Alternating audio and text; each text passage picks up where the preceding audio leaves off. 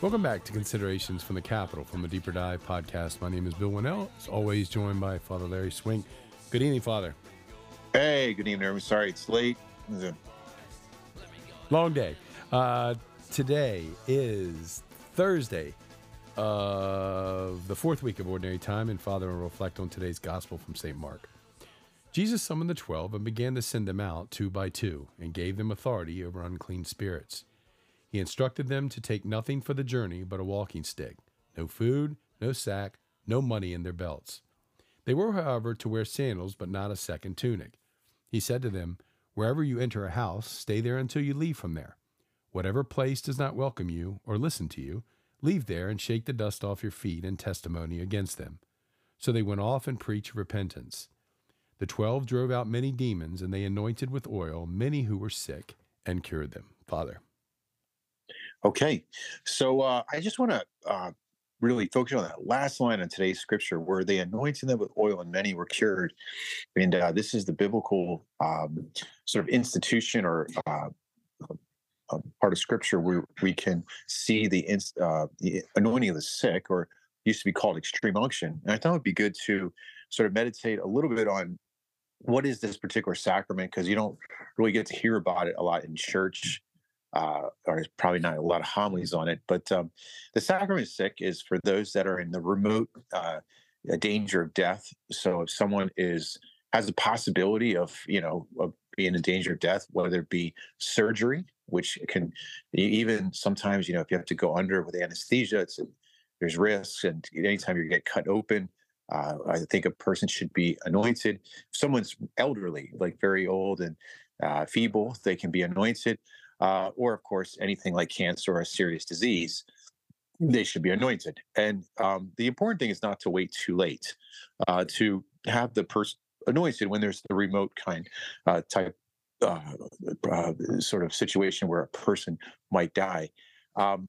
Why? Because you don't want to not give them the opportunity to get the sacrament, which happens so often. A lot of people wait to the last second and they don't get those graces that could really help a person in that last bit of life, and that bit of grace, or maybe not just a ton of grace that they would need to maybe even skip purgatory and go straight to heaven, or just be ready to go to heaven at all. So that's the first thing. Now the other thing is, someone who, if you have an allergy or things like this, you should not be anointed, or you hurt your finger or broke your finger. No, you don't need to be anointed. But we're talking pretty serious stuff. Okay. What happens? The priest will anoint the person with oil, and he'll pray over the person. And there's basically several things that happen. I'll just mention a few. Number one is that there is a forgiveness of sins. It says in James chapter 5, "Are there people sick among you? Let's send for the priest of the church, and let the priest pray over them. Anoint them in the name of the Lord, and prayer of faith will save the sick person. The Lord raise them up, and if they commit any sins, their sins will be forgiven them." So there is a forgiveness of sins. Ordinarily, a person will go to confession prior to receiving the sacrament of the sick. But if they're in a coma, we would assume that the person would have been sorry, and there would be, if the person was indeed or would have been sorry, there is a forgiveness of sins. Secondly, is the pain and suffering that the person's going through is united to the church, and so the church benefits from the suffering of that particular person, but the prayers of the church militant are also aiding that person. So it unites us to the church, or the person that's being anointed is united to the whole mystical body, which is really powerful. And thirdly, there can be healing. I've known several priests that have anointed people in very serious conditions.